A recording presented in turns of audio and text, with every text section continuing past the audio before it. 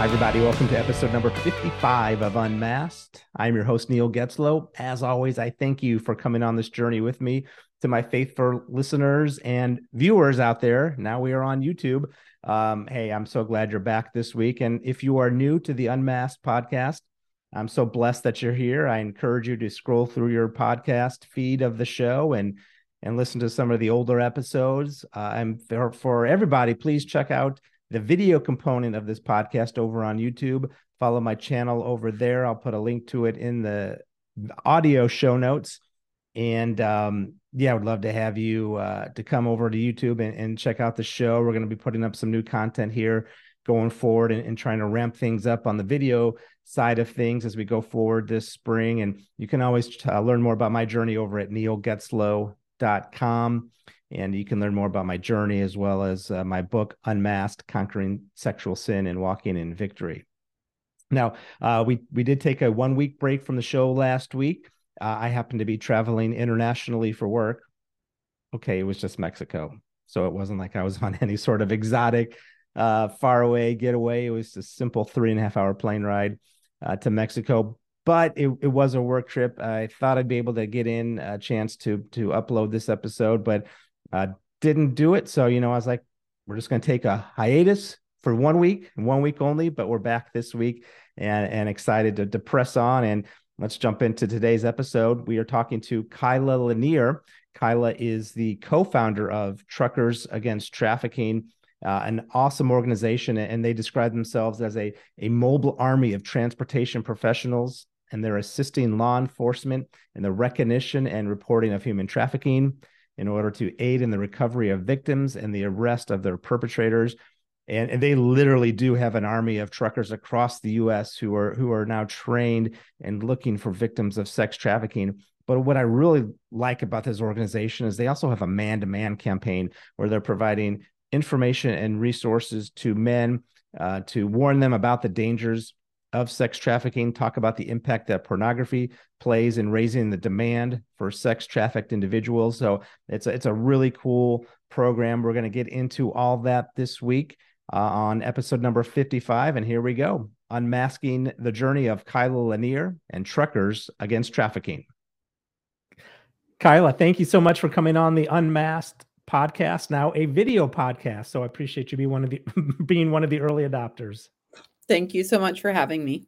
Yeah, absolutely. So before we get started, why don't you just take just a quick minute to introduce yourself and tell everybody what you're up to? Sure. So my name is Kylla Lanier. I'm co-founder and deputy director of Truckers Against Trafficking, which is a nonprofit organization that operates throughout North America. And our mission is to educate, equip, empower, and mobilize members of the trucking, bus, and energy sectors to recognize and report human trafficking. And my job specifically is focused on the public sector, so law enforcement, state agencies, and also our global expansion. So I know when sort of as we were emailing to set up this interview, I think you have a pretty interesting faith journey to share. So I always like to hear from my guest if there is a faith journey to get you guys to talk about it. And so, tell me a little bit about that. It sounds like you came from a very strong Christian family growing up, right? Yes. So I was born into a Christian home, definitely devotionals and prayer every day at home. We went to church every Sunday. And I even went to a private Christian school from 6th grade through senior year of high school. So lots of Bible class and chapel and things of that nature. I will say that I did get to the point where I was pretty rebellious and walked away from God. I always like to akin it to, if you've ever seen Forrest Gump, when Lieutenant Dan is up on the top of the ship and he's yelling in the storm. That was my relationship with God for a nice period of time, because I was struggling. And, I do think sometimes it's important for us to come to a faith on our own terms and not just, inherit it, if you will, from our families. Like, we have to struggle with some of those issues ourselves.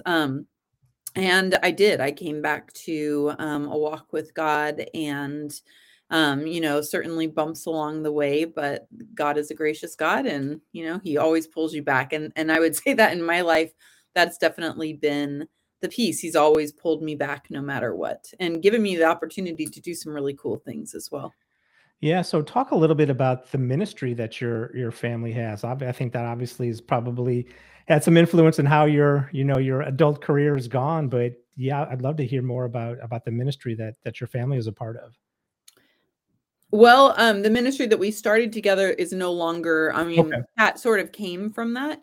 gotcha. So, how Truckers Against Trafficking, or TAT, started was through my mom. She sent my sisters and I have three other sisters.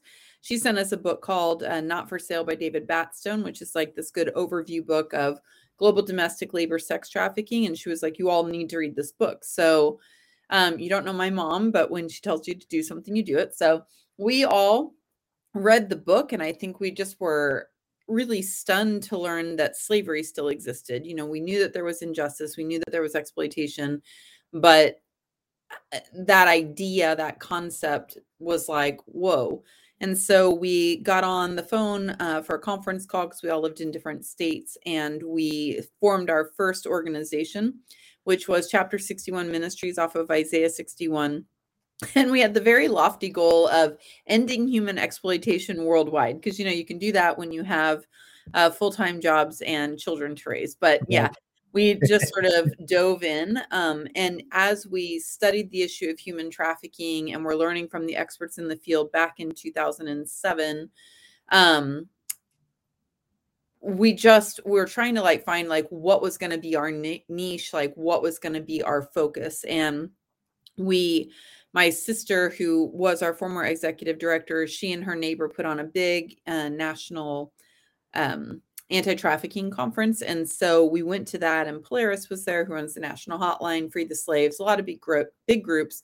And we went up there to learn from them. And in one of the breakout sessions that I went to, the guy was talking about training, his desire to train gas station attendants on human trafficking. And like that just made really good sense to me. And I went back to my mom, and she had been reading the FBI, their big national operations, where they had always recovered both children and adult victims of sex trafficking.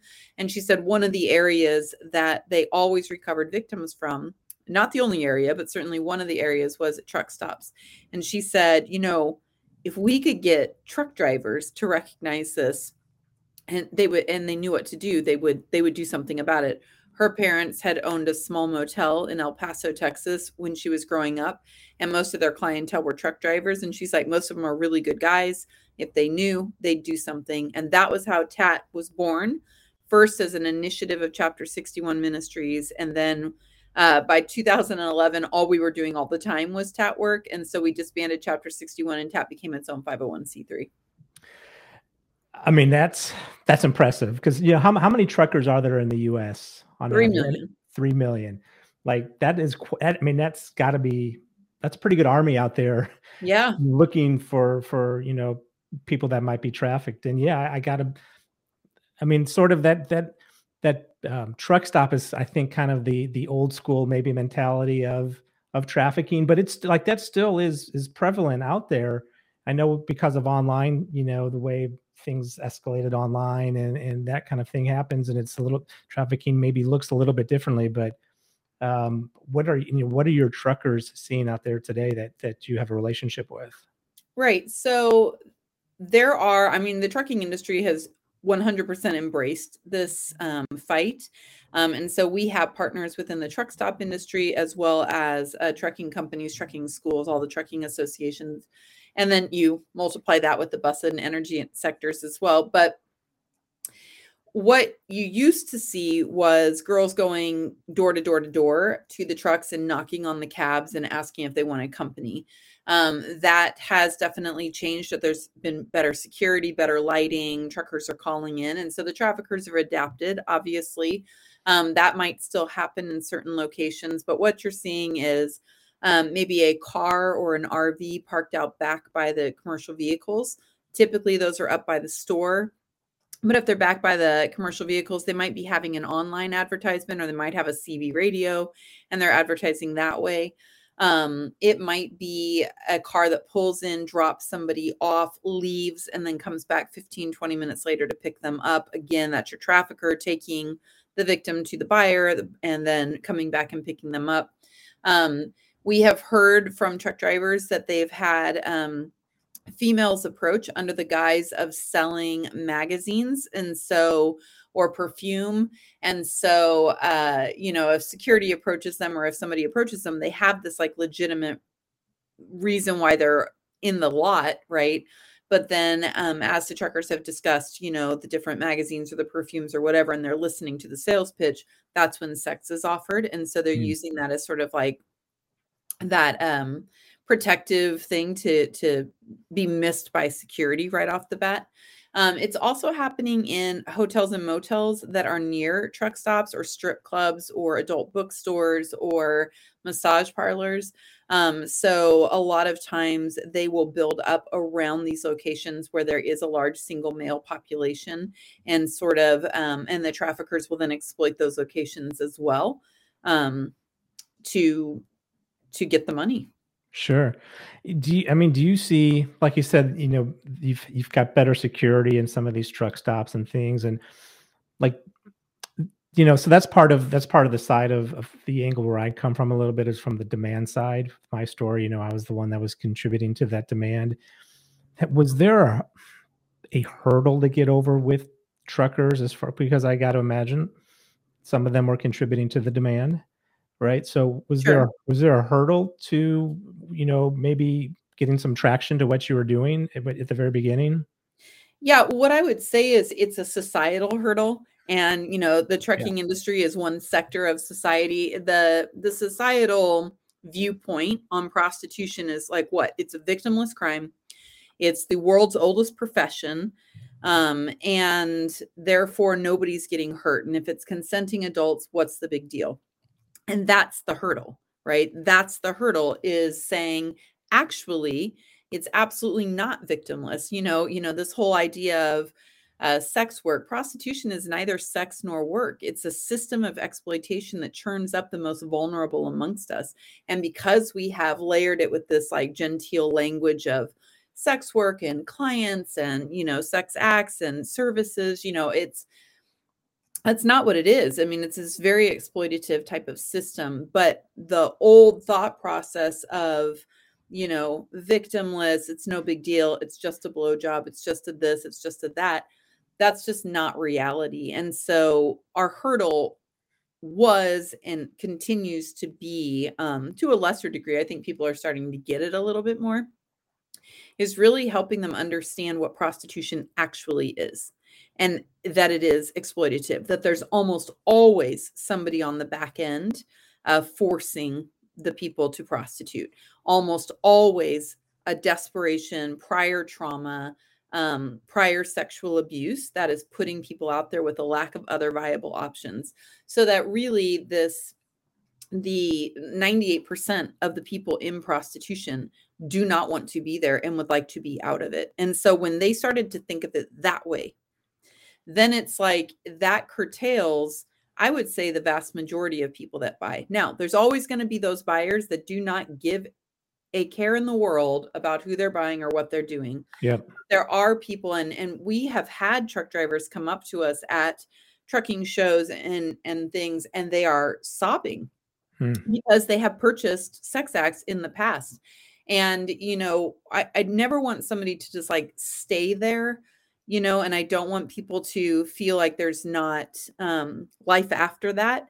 But as they realized it, I was like, okay, now and now you do better. And now you tell other people about it as well. And you start talking about it, because as we can pull back that curtain and we can really give them the truth about what this industry is, that's how we're going to stop it. Men talking to other men, really getting this message out there. And yeah, you repent from it, but there is life forward. Yeah, and I've got to say that, like, that was the biggest eye opener for me, was learning about who these women are, right? Because as a buyer, like, and I was so deep in my world in addiction that, and being fueled by pornography, right? Right. So it just, it didn't matter at the time, but when I was able to break free from it, and then I start to hear the facts like, well, most of these women are trafficked. Like it was a gut punch because I had never Right. considered it, right? And I wish I would have heard it earlier. I wish there was a man in my life. Now, but here's the problem though. Of course, I never told anyone. So Right. how would anyone know? Look at me and think, oh, he's a buyer. I need to talk to him. Like you wouldn't, but I wish I would have gotten those facts a little bit sooner because I think that would definitely make you stop and think. Right. And that's what, when I'm training law enforcement or industry or whoever, I always say, the majority of men don't actually buy sex, but the majority of men are quiet on the topic. And I recognize that it doesn't come up at the breakfast table necessarily. No. I always, talk about my own family. We never had an explicit conversation about prostitution growing up. Mm. Like we never did. It never came up. It was not part of my world. And so I tacitly received messages, I assume from television or friends or wherever, that people in prostitution were there because they were drug addicts or they were just sort of dirty lower class people. And and that their pimps were their boyfriends that sometimes slapped them around, and that was sort of this idea that I had, having never had a conversation about it. And that made me view them as somehow lesser in society, or I could easily go along with jokes. It did still lead me into having these sort of like viewpoints, going along with the jokes about pimps, or, oh, that's pimping, that's pimp, right? Going along with laughing about things. And then as you learn the truth, right? As you learn the truth, you're like, whoa. And so what I say is, if men specifically would just start to talk about it. So like when that joke is made, simply saying something like, well, actually, do you know that most of the people in prostitution don't want to be there? And so if you are purchasing sex, like you're doing something against her will. Like it opens eyes, and that's not a defensive type of a thing to say. It's calm, it's factual. You're not jumping down anybody's throat. But if those conversations would be had, it would be great. And that was one of the reasons why TAC created our man-to-man campaign. We had truck drivers coming to us and saying, we're getting into conversations that we don't know how to have, or we don't know how Wow. to answer. And could you give us another tool? And so that's when we created the man-to-man campaign, with a video, with guiding questions that go along. And again, it's mostly men talking to other men about some of these myths surrounding the commercial sex industry. And that's available for free to anybody right on our website on the demand tab. Because I think the more conversations that can be had, the more some of that, just sort of the jokes and the myths and the ideas, they'll dissipate. And for someone like you, back in the day when you were entrenched in this, maybe somebody wouldn't have come up to you and said, hi, Neil, you need to, because they didn't know.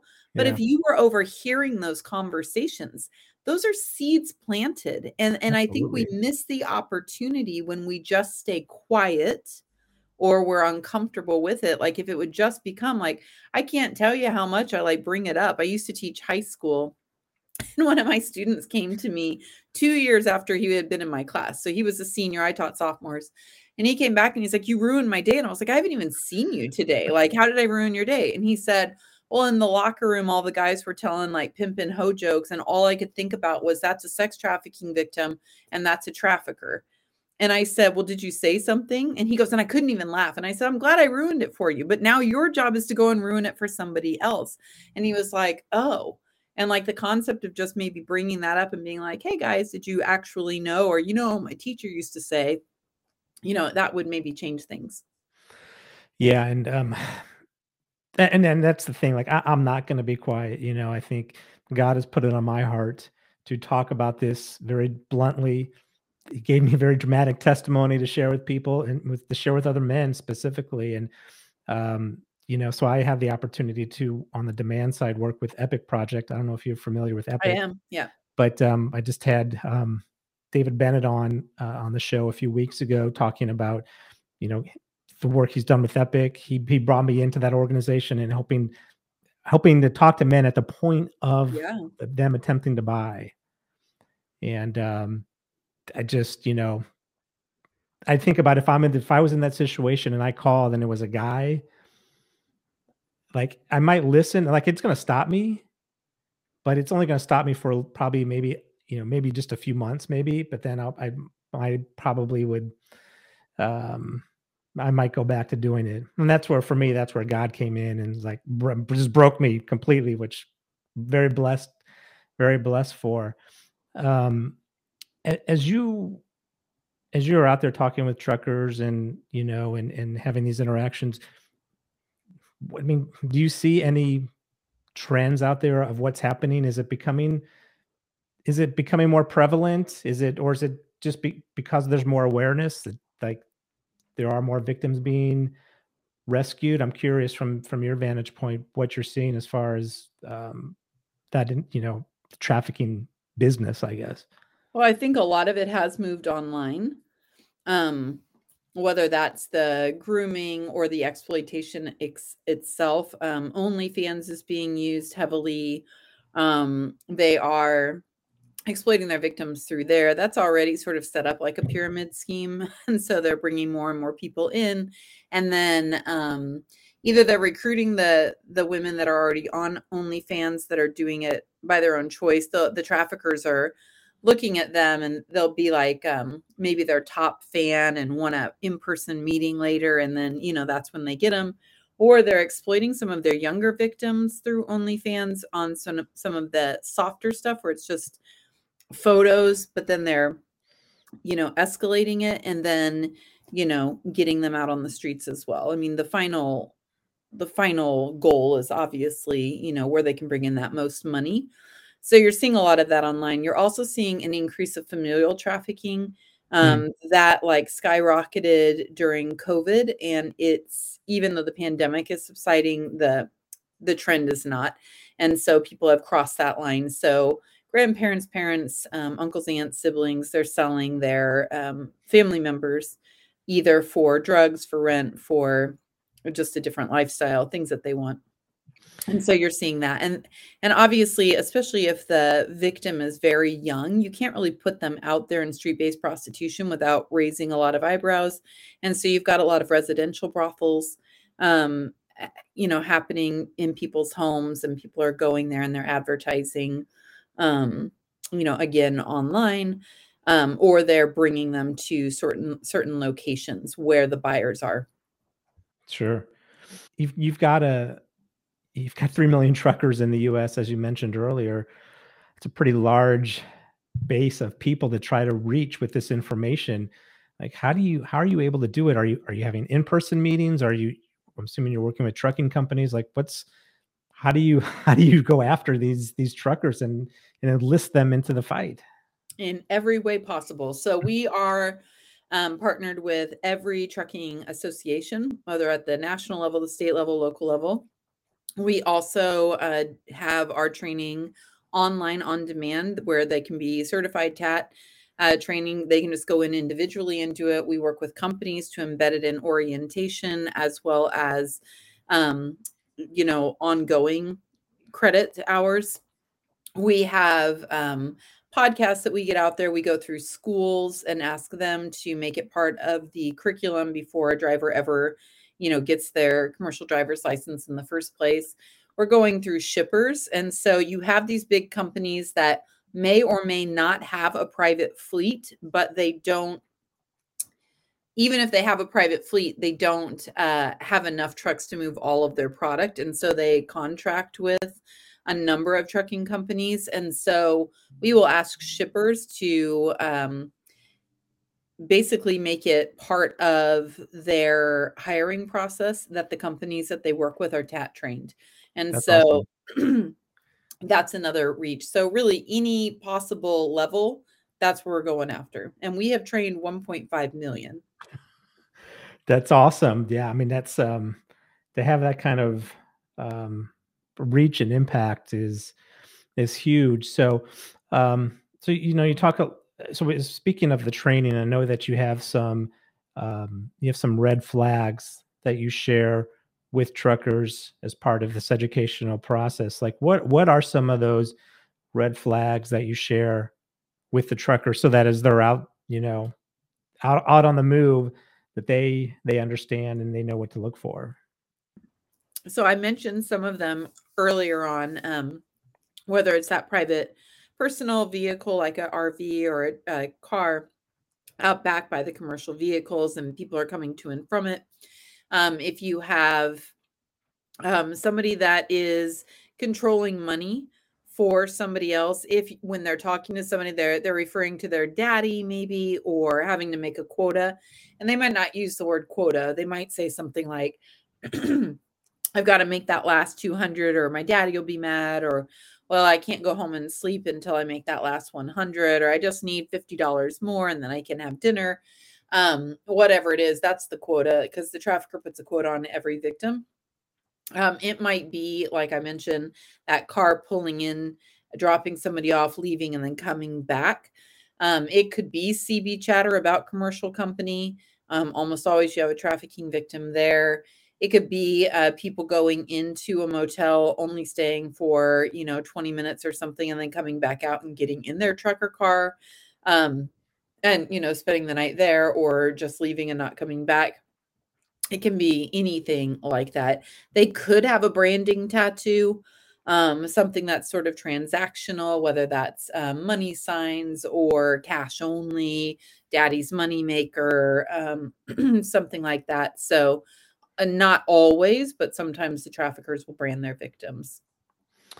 Do you have an opportunity to work with law enforcement at all, and help educate and bring awareness to them on Yeah, what to look for? that's my job. So that's my job within TAT.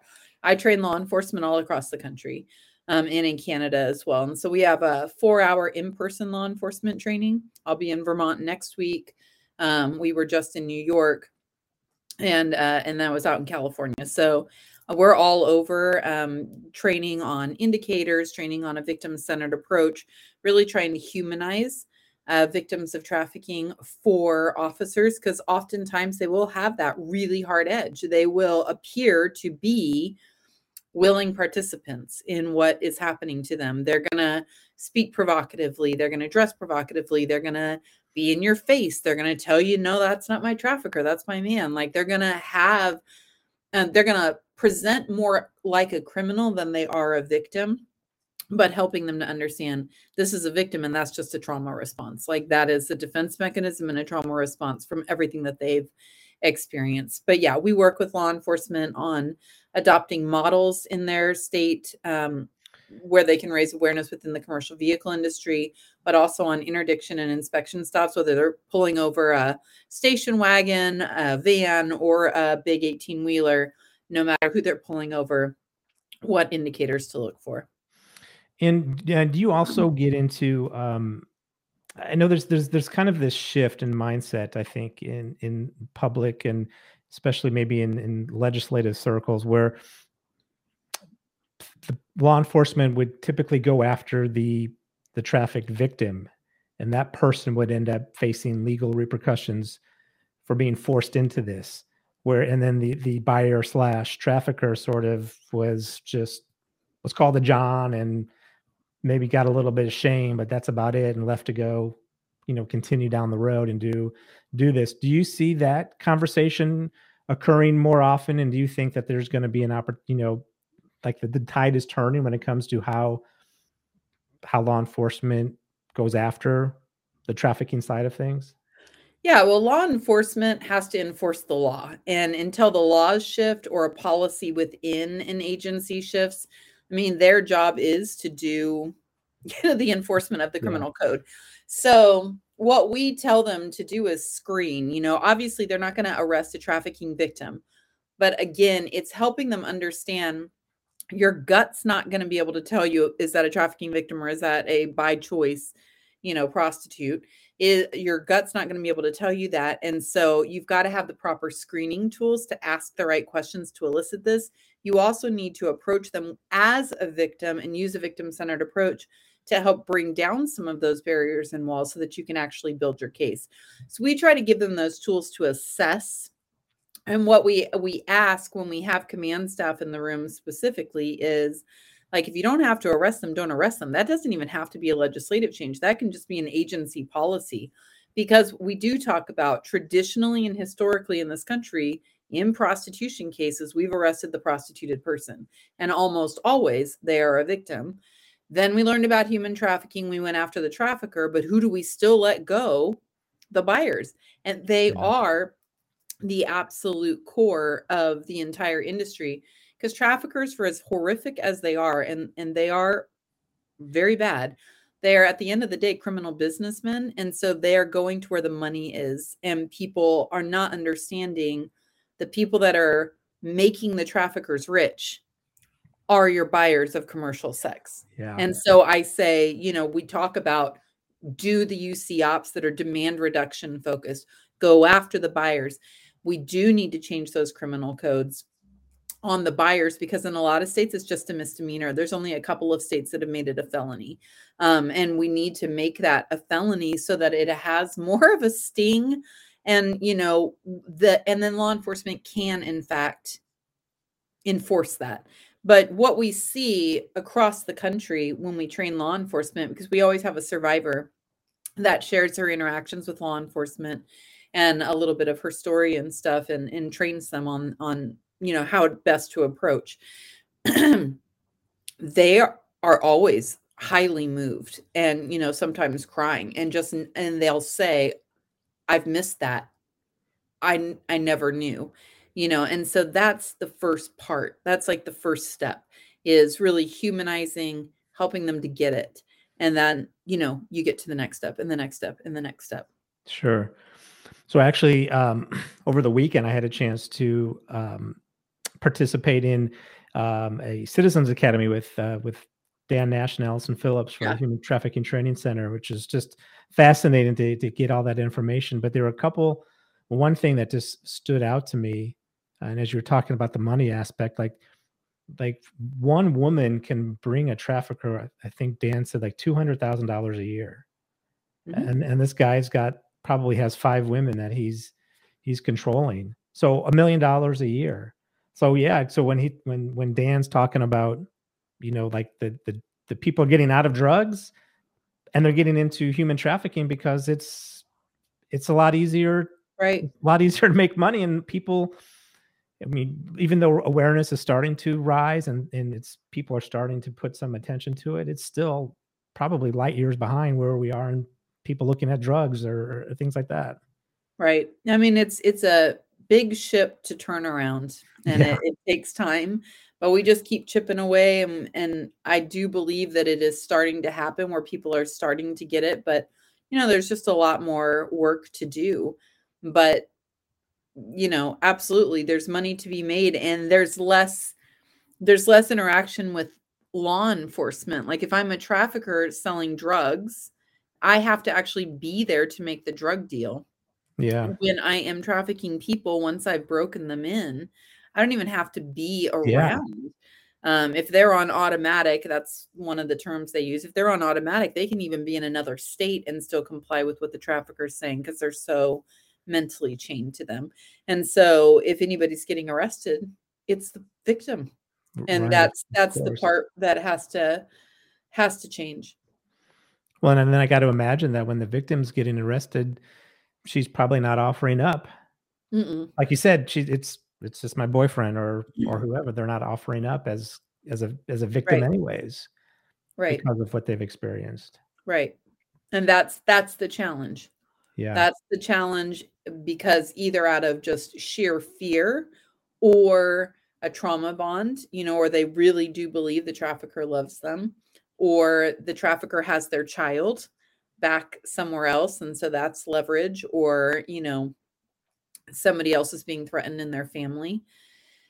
There's a lot of reasons why they're not going to say anything. And then they also, I would say this, people in prostitution, whether they're trafficked or they're there through lack of other viable options, they were raised in the same society you and I were. So they have all of that shame of being in prostitution, and they have internalized all of the messages that they're receiving, whether that's from their trafficker, every buyer that uses them, every person in society that looks down upon them. They've internalized that shame. They've internalized that sense of worthlessness.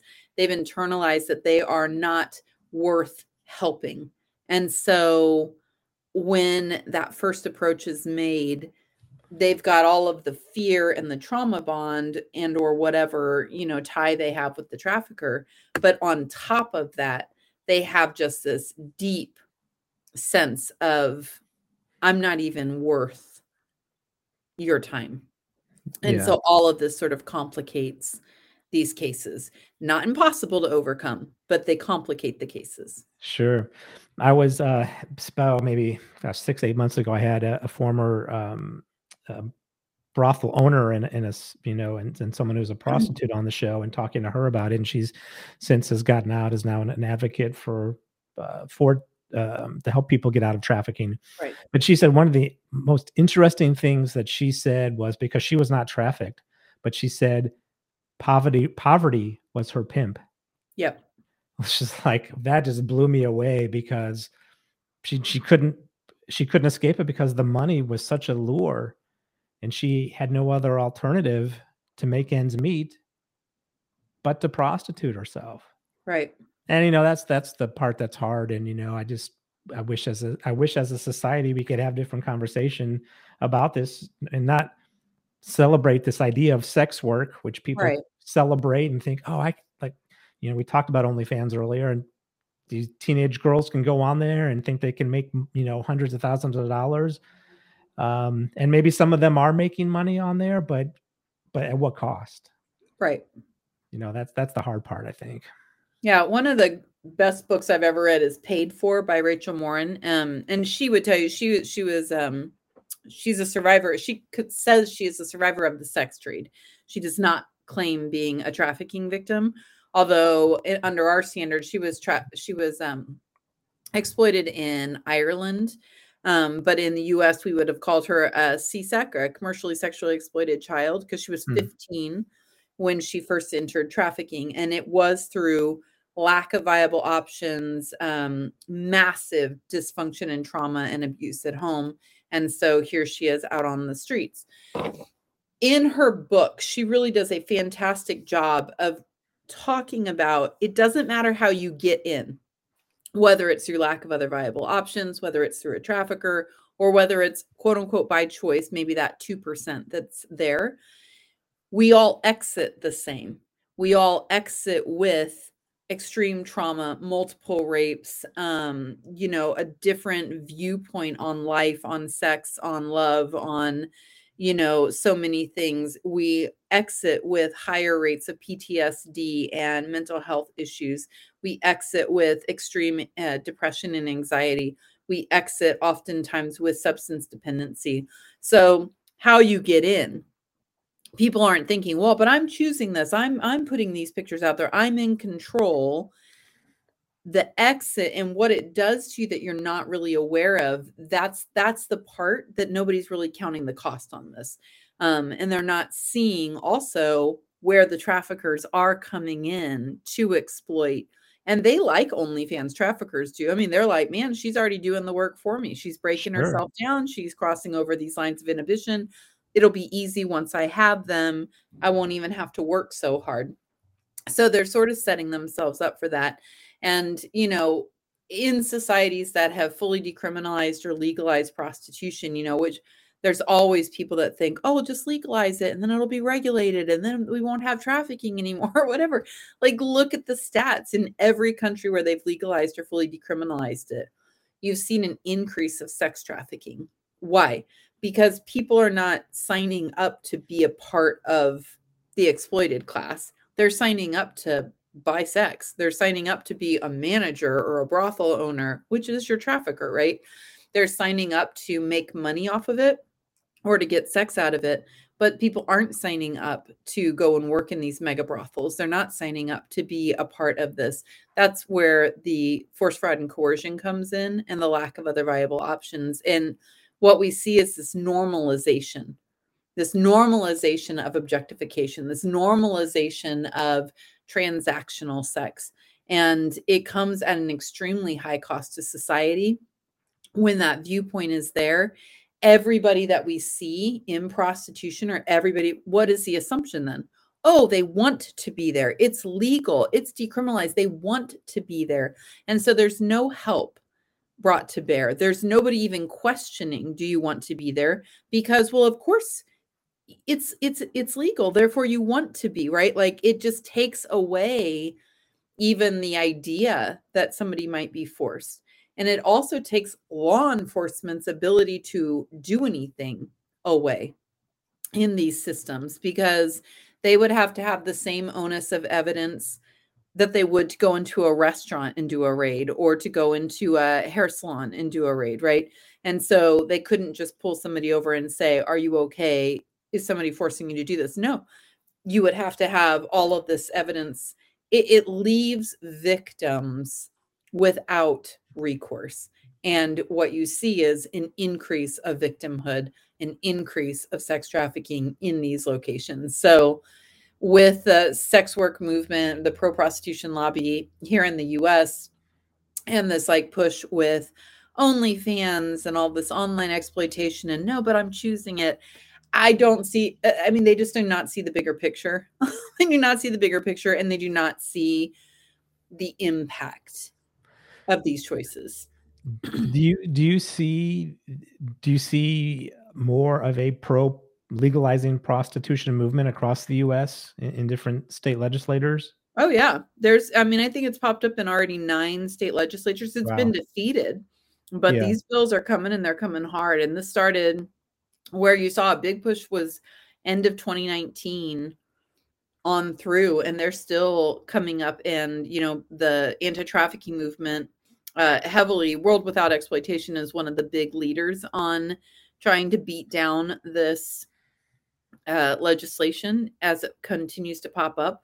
But yeah, I mean, you're just getting more and more bills introduced, all under the guise of public health, all under the guise of protection for women. It's feminist rhetoric that is masking total misogyny, right? Like, it's Right. just like, we're saying it's women's empowerment, we're saying it's protection for women, safety for women, but really it's just making it easier for men to exploit said women. So yeah, I mean, I would say the pro prostitution lobby's doing a darn good job. And then, like I said, the rise of OnlyFans, and it grew exponentially with COVID. And those numbers are continuing to increase. I think it was like 17 million or 30 million user. I can't remember the exact, but it was somewhere in the double digits. And then it was like 121 million users. It just jumped in 2020. And so you're seeing this increase, but it's that type of, but this is safe, but this isn't really prostitution. Well, this isn't really this. I'm in control. There's no exploitation taking place here. That type of mindset, and then people defending it, unfortunately, this feeds the pro prostitution lobby, because the sex work lobby will say, see, these are just independent sex workers, and you're like calling them trafficking victims or exploited people, and they're not. They're just paying their rent, right? And so Right. they'll use those types of stories. So it's very frustrating. I mean, you can read all of their stuff. They have a very well-heeled, well-funded movement, I have no doubt. unfortunately. And I guess I don't know if this is in Time Magazine. I think it might have been in Time Magazine. They did this piece on OnlyFans creators, and so they're trying to equate these women who are taking off their clothes and doing and getting men to pay for them, like the same thing as like a YouTube creator, Yeah. and trying to conflate the two, and again, just kind of normalize it in society. So yeah, I think it's a dangerous slope, and I can see it coming. So I'm glad there's people like you and Dan and Allison and others who are already out there, sort of trying Yeah, to block we'll some of fight these. it. Yeah, for sure. So hey, before I let you go, what's the future of TAT look like? Have you thought about where it goes from here? Yeah, well, we still have a lot of work to do in the industries we work with. We still have truck drivers that we haven't reached. We still have bus drivers and school bus drivers around the country in Canada that we haven't reached. Same with the energy industry. So really just continuing to deepen our programming. But we also are wanting to, look at and leverage some of our partnerships with corporations on, just getting this word out there. How can they, within their own systems of play, their own areas where their corporations are, how can they lessen vulnerabilities to trafficking in their own communities? How can they um, work to level the playing field for people that are disproportionately trafficked, and that's your BIPOC community. How can they, so really there's just so many really cool things, and helping to broaden our language to a lot of the corporate people that we work with. So some of the trucking companies like a Walmart or a Bridgestone, or that's a tire company, but obviously there's a lot of corporate people. So like, how can we broaden this language and get everybody within these companies that we're partnered with to really take on this issue? I mean, you think of the exponential impact of getting everybody focused on this, everybody donating to their local food pantries, everybody, out there trying to find ways to lessen vulnerabilities in their own communities. I mean, we will cripple traffickers. If I always say trafficking is an everywhere problem, so it's an everybody solution. But I also have always said, where are the good people? There's more of us than there are traffickers. Traffickers seem to know and go to people that need food or housing or a job or whatever, and they're providing those things. If we can't do everybody each individually, but if I can go to this person and say, hey, do you need to talk, with no agenda in mind? Hey, do you need a meal, with no agenda? Yeah. Like, we cripple the traffickers that way. Yeah, and like we talked about earlier, I think it does all come back to demand, right? And how do we cut the demand? And you're sort of working on the byproduct of it, where I think men have to step up, and other people on like organizations like Exodus Cry, who are Yeah, trying to slow the demand for pornography, because that is just the jet fuel that's being poured all over this. That's fueling absolutely. this demand, and that's where we've got to start. So that way we don't need, we can focus your resources somewhere else, right? But it is what it is for now. Right. And I would say, within the trucking industry, within the bus industry, within these corporations, there are a lot of men. Yes. And again, when we open their eyes to this issue and they begin to speak about it and they begin to have conversations within their own families, but also within their sphere of influence, within their communities and within their corporations or their companies, this is where the change will happen. I 100% agree with that. And it's part of it is that eye opening, that awareness, and then starting to nuance and level it out. Like, okay, well, we have had that initial conversation. We know what trafficking is, but now let's look at some of these things that fuel it, like porn, like buying, like just all of the myths around Yeah. prostitution, and sort of peeling back those layers. And it is a layered, nuanced response, and we need everybody in this fight. Kylla, hey, thank you so much for your time today. I truly appreciate it, and best of luck to you going forward. Keep sending prayers your way that you're going to be able to continue to make an impact. Thank you so much. Thank you. I appreciate the opportunity to speak, Neil. Yeah. Thanks. Thanks again to Kylla for coming on Unmasked this week. I appreciate all the work that she's doing with Truckers Against Trafficking. And I'm also going to put a link to their man-to-man campaign down in the show notes below. Check it out and share it with the men in your life. All right, coming up next week, we're going to stay on the theme of sex trafficking. We're talking to Heidi Olson. Heidi is a pediatric nurse, and she also owns her own consulting firm, Paradigm Shift. And she's on the front lines of this battle against sex trafficking every single day. Not only is she looking for kids that come into the ER and come into the hospital, and being able to identify what kids could potentially be impacted by, whether it's sex trafficking, whether it's online pornography, and that kind of thing. But she's also she's sharing her expertise in helping to train law enforcement agencies all over the country. She's also testified in front of Congress on Capitol Hill. She's also working in the state of Missouri to change laws. And she's an amazing individual. She's got an incredible story to tell, and I'm just very blessed and honored to be able to share it. And that's coming up next week on Unmasked. All right, everybody. I'm glad you're here. Thank you for tuning in this week. Truly appreciate it. And remember, Jesus did not come to hang out with the saints and the righteous. He came to hang out with the sick and the sinners of the world, just like you and just like me, but not to revel in our sin, but to call us out of it. Have a great week, everybody.